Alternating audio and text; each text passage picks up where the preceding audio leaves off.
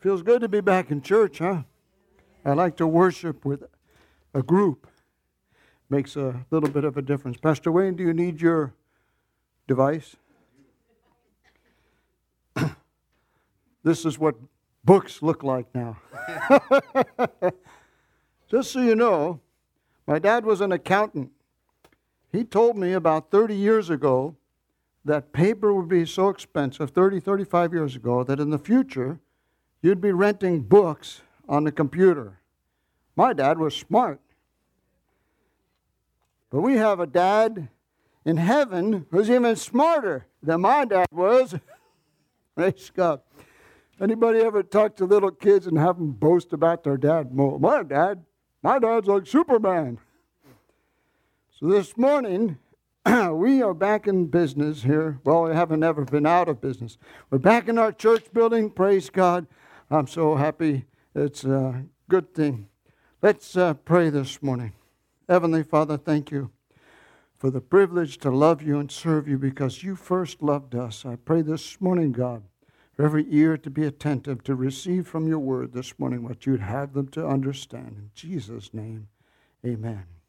The word of God, the Bible says, is like a seed. And Paul writes to, I believe it's the Corinthians, he says, if you'll plant it, one plants, one waters, but God makes it grow. So we've been, every year, after our anniversary, we've been here in Marana for 7 years. Every year, we go through a series on the culture of Living Hope Family Church, what we believe and why we believe it. Mainly, we believe it because it's in the book that God, by His Holy Spirit, has put together for us. So first of all, we looked at we're saved by grace. We're people who walk by faith. We're people who worship God. We're people who are filled with the Spirit. We're people who pray. Today, we're going to look at we are a family. We are family. Praise God. And then next week, Pastor Wayne will be preaching, we're generous. Then 2 more after that, we're equipped and we are empowered. Today, being Mission Sunday, how many's ever heard of William Carey? Nobody? William Carey, my wife has heard of William Carey. He's the father of modern missions.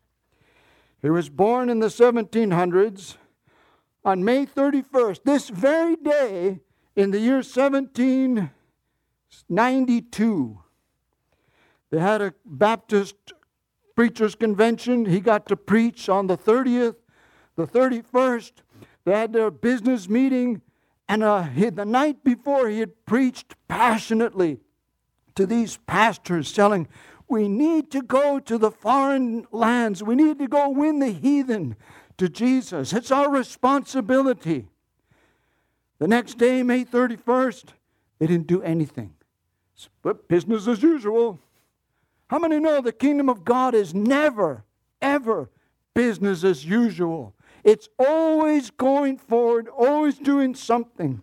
In Isaiah, it says of the increase of His government and peace, there will be no end. In other words, it will continue. The kingdom of God will continue and flourish and prosper and grow until the end of time as we know it. And then glory to God forever and ever and ever. We will be in His presence. Hallelujah. Something to look forward to. So William Carey and another gentleman named Andrew Fuller, they founded the Baptist Missionary Society. The next year, they raised enough money in 1793 to send William Carey and 2 other men to India. William Carey was not a very well-educated man. He didn't go to college. He studied on his own. By the end of his life, he never took a furlough, never came back for a vacation. He spent his entire life, after he went to India, he stayed there, never came back. He translated the Bible into 6 languages. He learned about a dozen languages. He was able to translate parts of the Bible into 29 other languages. He established the first Christian college in Asia, schools for poor people. Hallelujah. And all because he had a heart for God and the lost. So today, we want to honor him and other missionaries, as today is Missionary Sunday. That was not part of my sermon on family, but we want to understand that God has birthed us into his kingdom. If you're born again, if you've received Jesus as your Savior, you have entered into a family. Hallelujah. It's hard to believe that it was only a year ago or so that I preached this sermon previously. I found something interesting on Zillow's website. Zillow.com. We believe all people should live in a world where they feel value, they're supported, and they feel like they belong. So anywhere that Zillow is, they want you to know you can go through us to buy a house in the neighborhood that you want. It's all about you. But it's not. I think that's a worthwhile goal, to feel value. Nobody wants to be thrown away. I believe everyone, no matter where they are in life, wants to feel some sort of value, wants to feel that they make a difference to somebody. In the musical play Oliver runs away because he says, I want to be able to know that I mean something to somebody. I believe that's the desire of every soul on earth. They want to know, I mean something to somebody else. I'm valuable in somebody's eyes. There are orphans galore down in Brazil, in Rio de Janeiro. There's slums where there's kids in India, in the Far East, in the Middle East. All over the world, there's kids that have no parents. And there are not very many countries that have social programs for all these individuals who are the cast-offs of society. That's where the church can step in. Can you say amen? Praise God. The first scripture, see if we can get this to work. It's not working. Can you go to the first scripture, please? New commandment, John chapter 13, verses 34 and 35. Jesus said, a new commandment I give you, that you love one another. And not just mushy, ushy, gushy, ooey gooey love.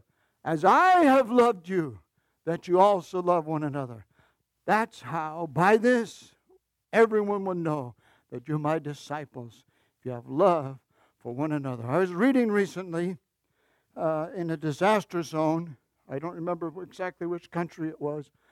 The people were amazed that, the people of their same religion didn't come and help them. It was not Uganda, Chad. No, Sudan, southern Sudan. They're having a civil war in Sudan. It split the country in half. And the people in the southern part of Sudan, a lot of them were Muslims.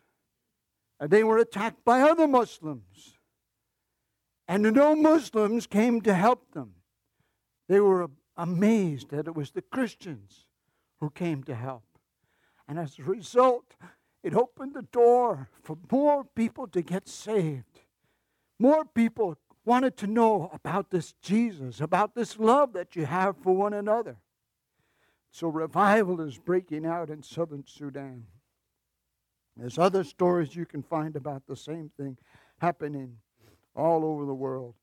The thing that sets the people apart as believers in Jesus is the love that they have for other people.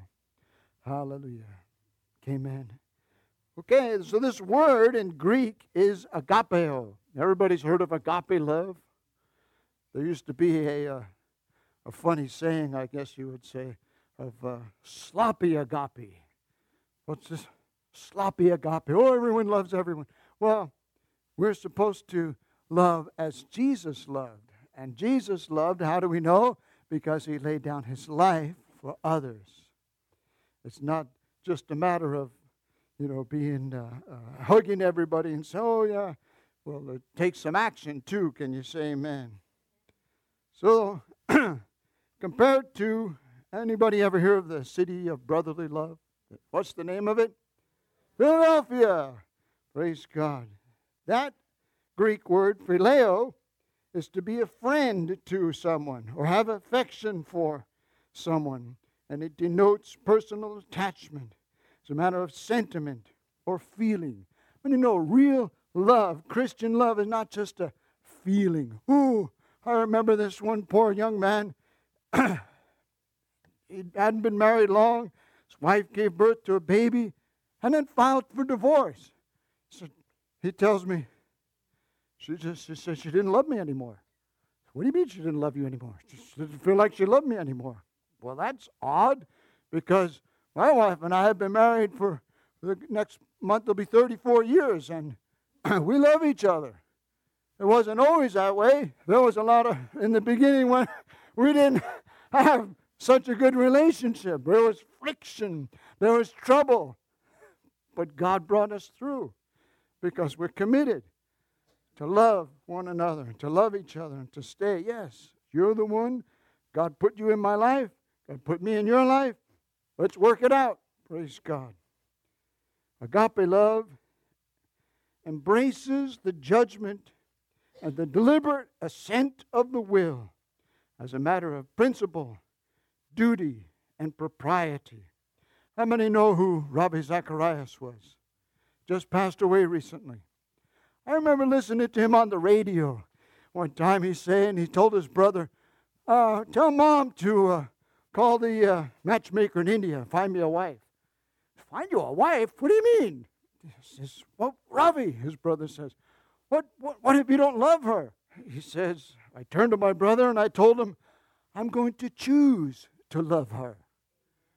I'm going to make up my mind. I'm going to love her.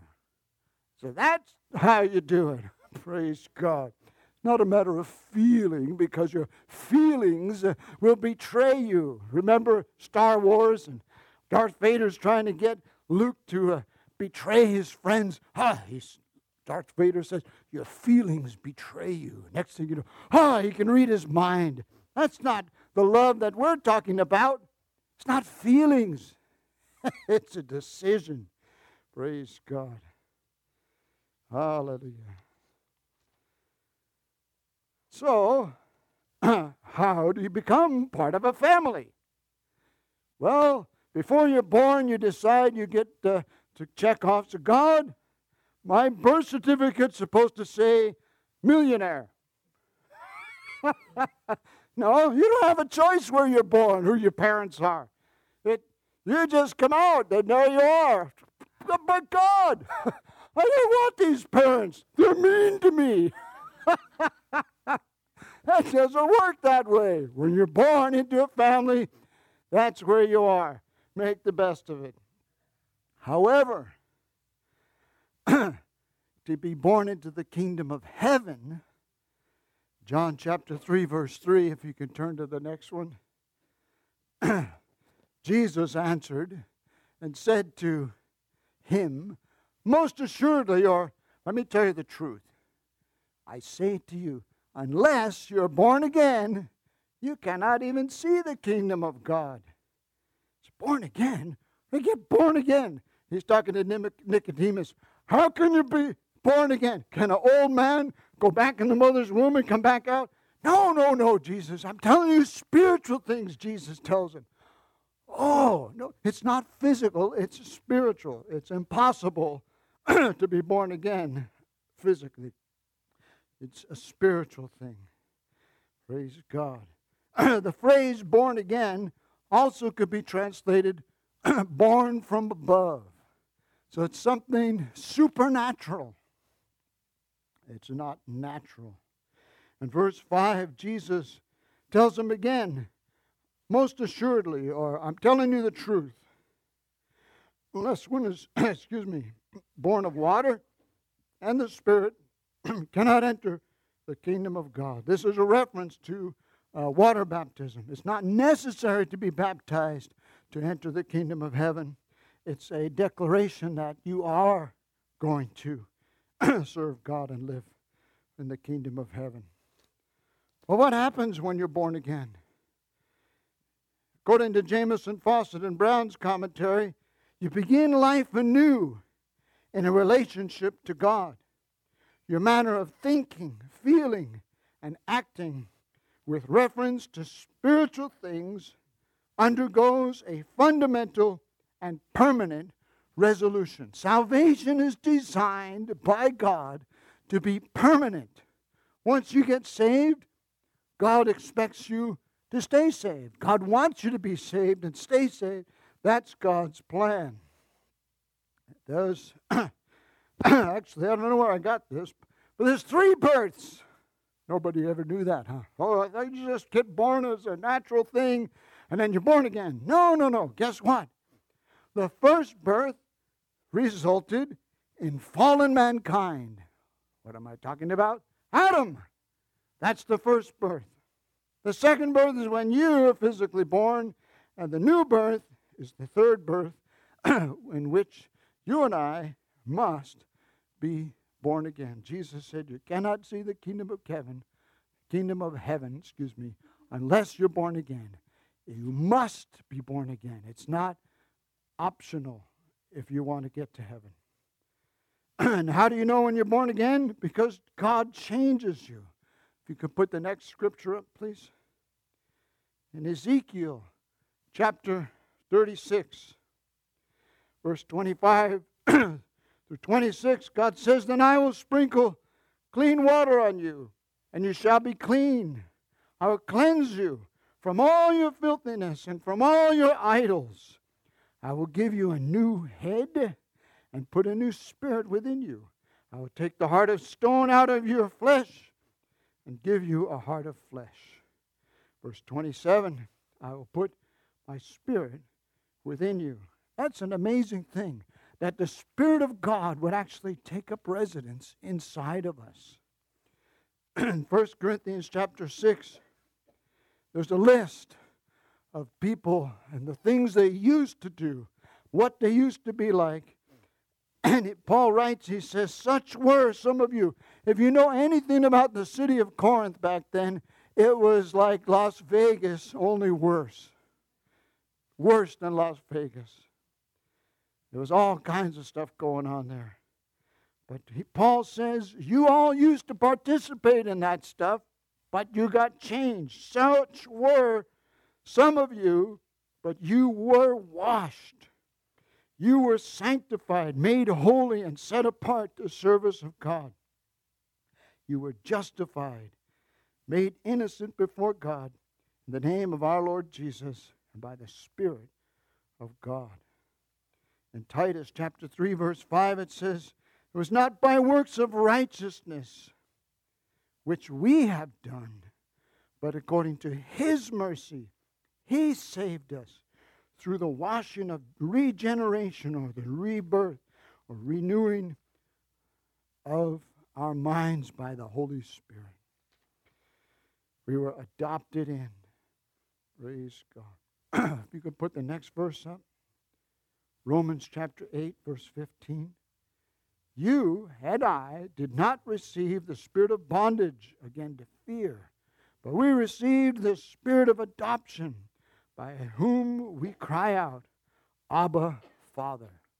If you don't speak in tongues and you want the gift that's called the glossolalia, start out by saying, "Abba, Father," as you seek that, and see what God does. Just as a side note. Want to look here, though, at adoption. Jesus said in John chapter 6, verses 45 and in verse 65, He says, "No one can come to me unless the Father who sent me draws them, and I will raise them up the last day. And the one who comes to me, I will by no means cast out." When you and I came to the place where we knew that we needed to get saved and we couldn't save ourselves, that was God drawing us to Jesus and pointing to the cross. When you understand that you're bankrupt and you cannot save yourself, and you put your trust in Jesus, you become born again. Adoption, according to Vine's Expository Dictionary of Greek New Testament Words, is a term involving the dignity of the relationship of believers as sons and daughters. It's a place and condition of a son or daughter given to one to whom it does not naturally belong. Adoption means, obviously, most of us know what adoption is. You are put legally into a family. And you now have, once you're adopted, rights and privileges in that family. In the state of Arizona, when you adopt a child, that adopted child has more rights of inheritance than your natural children. Look it up on the revised statutes. According to Life Bible College's textbook, Foundations of Pentecostal Theology, it literally means placing us as a son. God addresses the same appeal to holiness and service to every Christian, regardless of the length of time he or she has been saved. So what that's saying is, when you get born again and saved, you immediately are empowered to be a soul winner. Tell other people about Jesus. You are immediately placed into the servanthood and sonship or daughtership of God Almighty. I read a book about a woman who lived in the Middle East somewhere. Her dad was a high-ranking military official. They had a change of government. Dad no longer had favor. This woman had some medical issues.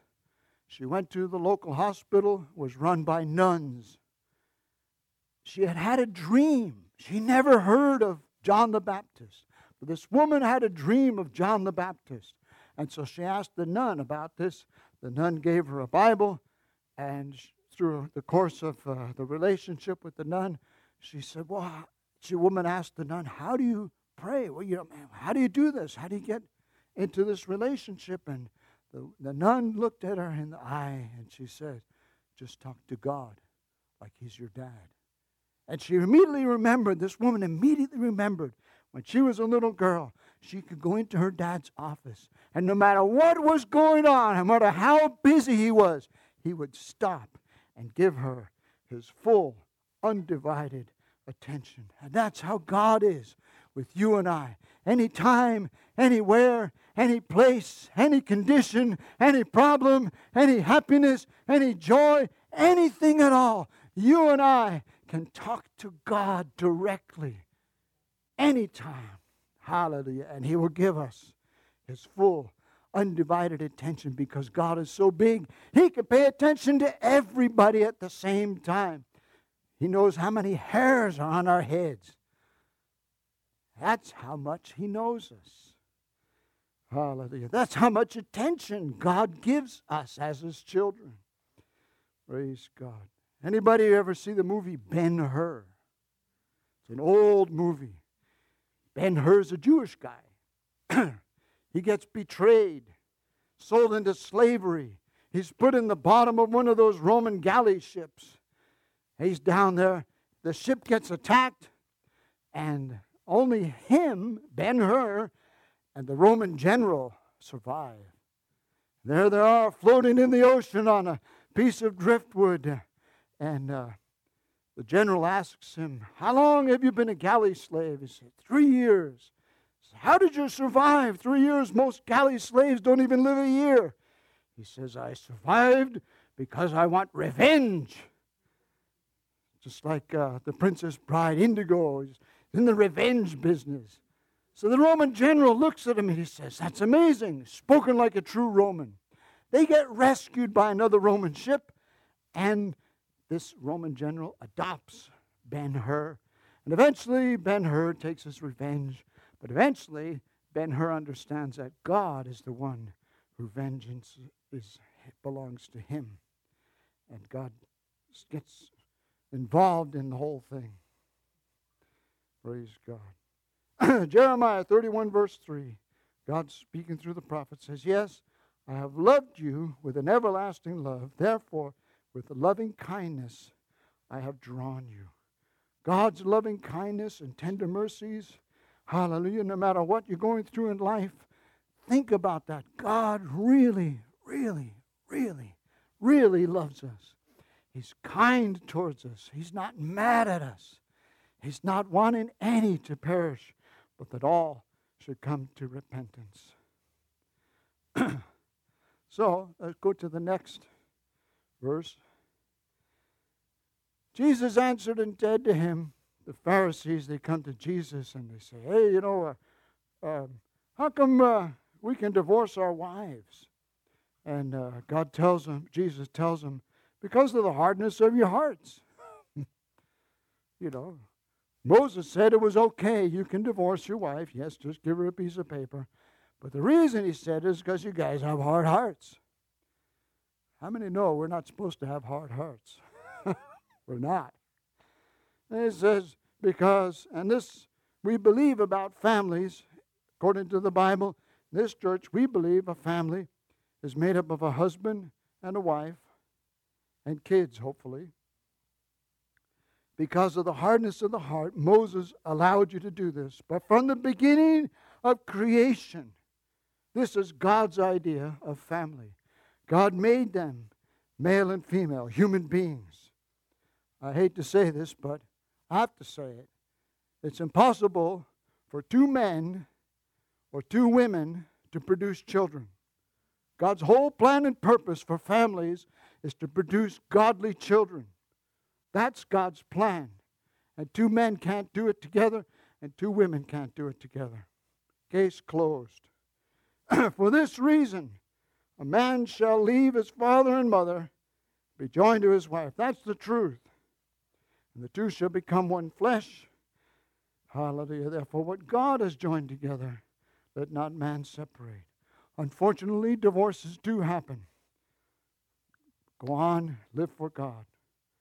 Because in Psalms chapter 68, verse 6, it says these words, God sets the solitary in families. I grew up in New York City. There's, 9 million people just in the city limits.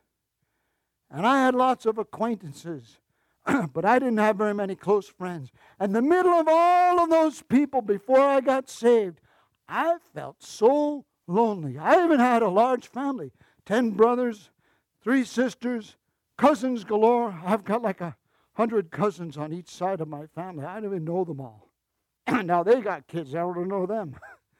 But with all of those people, I still felt lonely inside. And I felt like I was solitary. But God has changed my life. Marriage. It's a picture of salvation. Just as an aside, hopefully, husbands and wives, you have a favorite movie or something like that, and you have ways to diffuse tension. Kathy and I's favorite movie is The Princess Bride. The other famous movie that we like is Casablanca. The Princess Bride, the old bishop standing there, talks about marriage and man and wife. And Prince Humperdinck tells him, just say man and wife. But she didn't say I do. So it wasn't really a marriage. So, just as an aside, think of things like, we used to, one line in The Princess Bride, Indigo and the man in black are sword fighting. He says, who are you? And he says, no one of consequence. He says, I must know. And the man in black tells him, get used to disappointment. We used to say that to each other, but we don't say that anymore.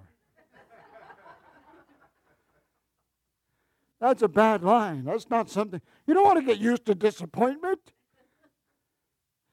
You want to know we love each other. Praise God. Hallelujah. God tells us through the Holy Spirit, inspired writings of Paul the Apostle in Ephesians chapter 5, verse 25. Go to the next one. tells us how to love. Husbands, love your wives just as Christ also loved the church and gave himself for her. So you put self-interest aside and put the interest of the other ahead. St. John Chrysostom lived around 345 to 407 A.D. He was the early Greek church father, the patriarch of Constantinople, and he wrote these words, "Have a solicitude for your wife as Christ has for the church, and if necessary, to give your life for her." They had some rough times in the early church. It was illegal to be a Christian. You could be put to death for being a Christian because it was treason against the state, because there was another king who demanded that you worship him. His name was Caesar. And so, being a Christian back then, put yourself in risk of being killed. So be ready to give your life for her, or to be cut in 10,000 pieces, or to endure any other suffering whatever. Do not refuse it. And if you suffer thusly, not even so, do you do what Christ did for us. For you, if you're already married and you do it for her, that's great. But Jesus suffered for us when we treated him with hatred and disdain, and we were distant from him. The Bible says when we were yet enemies of Christ, Christ died for us. Most of us didn't even know we were enemies, but we were. Without accepting Jesus as your Savior, you're the enemy of Christ. So also, treat your wife with much thoughtfulness, love, and kindness. Next scripture is Romans chapter 12. Oops. There it is. Romans chapter 12, verse 9 through 10. Let love be without hypocrisy. Abhor what is evil, cling to what is good. Be kindly affectionate to one another with brotherly love and honor. And this is the key, giving preference to one another. It means, literally, to take the lead in showing deference to one another. One of the ways I noticed in my own life, when you're driving, and, people, when they get behind the wheel, for some reason, they become rude. Very, very rude. So, as you're driving, give them a little courtesy, benefit of the doubt. A lot of times, as a matter of fact, this morning, I'm on Grant Road, in the turning lane to go onto the freeway to get on, and on the other side, this vehicle starts coming out into the intersection, and I looked at, what are you doing? So I slowed down and looked at him and then drove. And in my rearview mirror, I saw behind me, the guy kept inching forward, and the car behind me had to swing out of his lane to get around. I don't know what the person was thinking. Why would they do that? But there's other times, you can almost see it. They're in that lane. And you're in this lane, you're going to make a left turn. All of a sudden, they figure, oh, I'm supposed to be over there. And if they put their signal on, yes. But sometimes they don't even do that. So you have to drive courteously. But this also applies in other areas of life. How about when you're in the grocery store and you walk up to get in line and someone cuts in front of you? So, no, go ahead. You only got a couple of things. You can show deference. You can show preference to other people. And you might even get a chance to tell them about Jesus. Just go ahead. You're okay. Anybody have any of those little cards back there from the counter with our church name on it? Hey, I'd like to invite you to church. Come and hear about Jesus. Oh, what church is it? How we have a website and everything. Praise God. We want to be able to win souls. We want people to know that there is a God that loves them And that God is using us to reach out to them. We're not called to get into arguments with people. We're called just simply to tell them God loves you. I'll never forget the first time someone ever told me that. Walking down the street, minding my own business.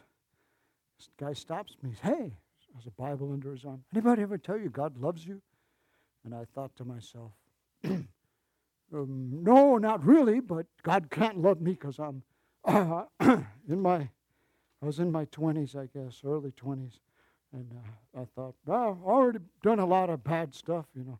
God couldn't love me. I'm sure God's just waiting up there with a big baseball bat.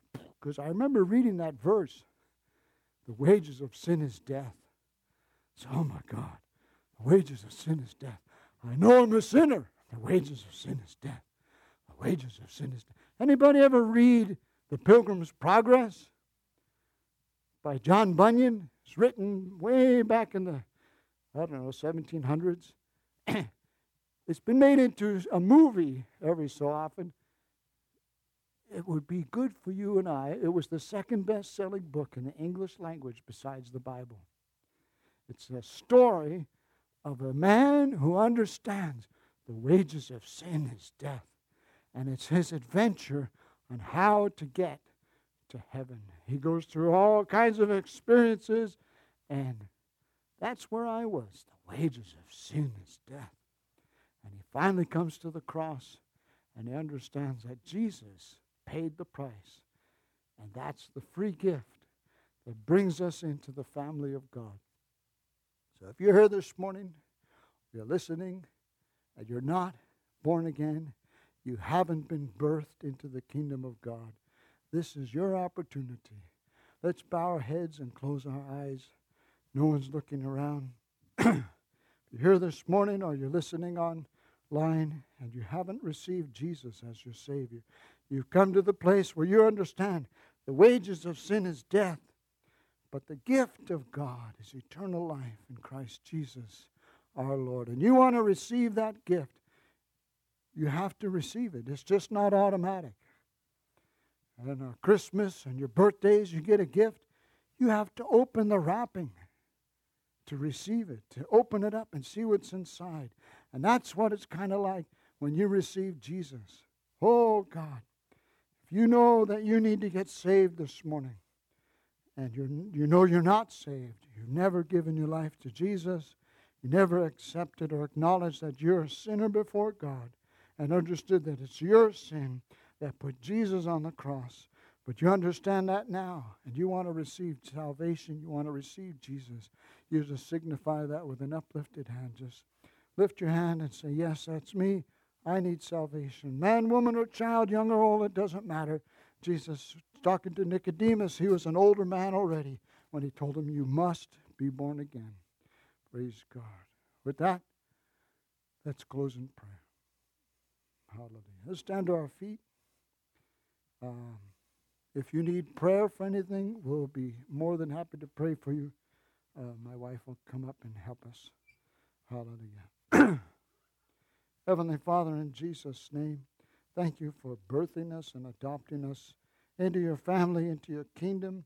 Pray this morning, God, as we go forward, God, guide and direct our steps. Thank you that your ears are open to our prayers, and that you listen to us every time, and that your answers are already on the way. In Jesus' name, amen and amen. Praise God.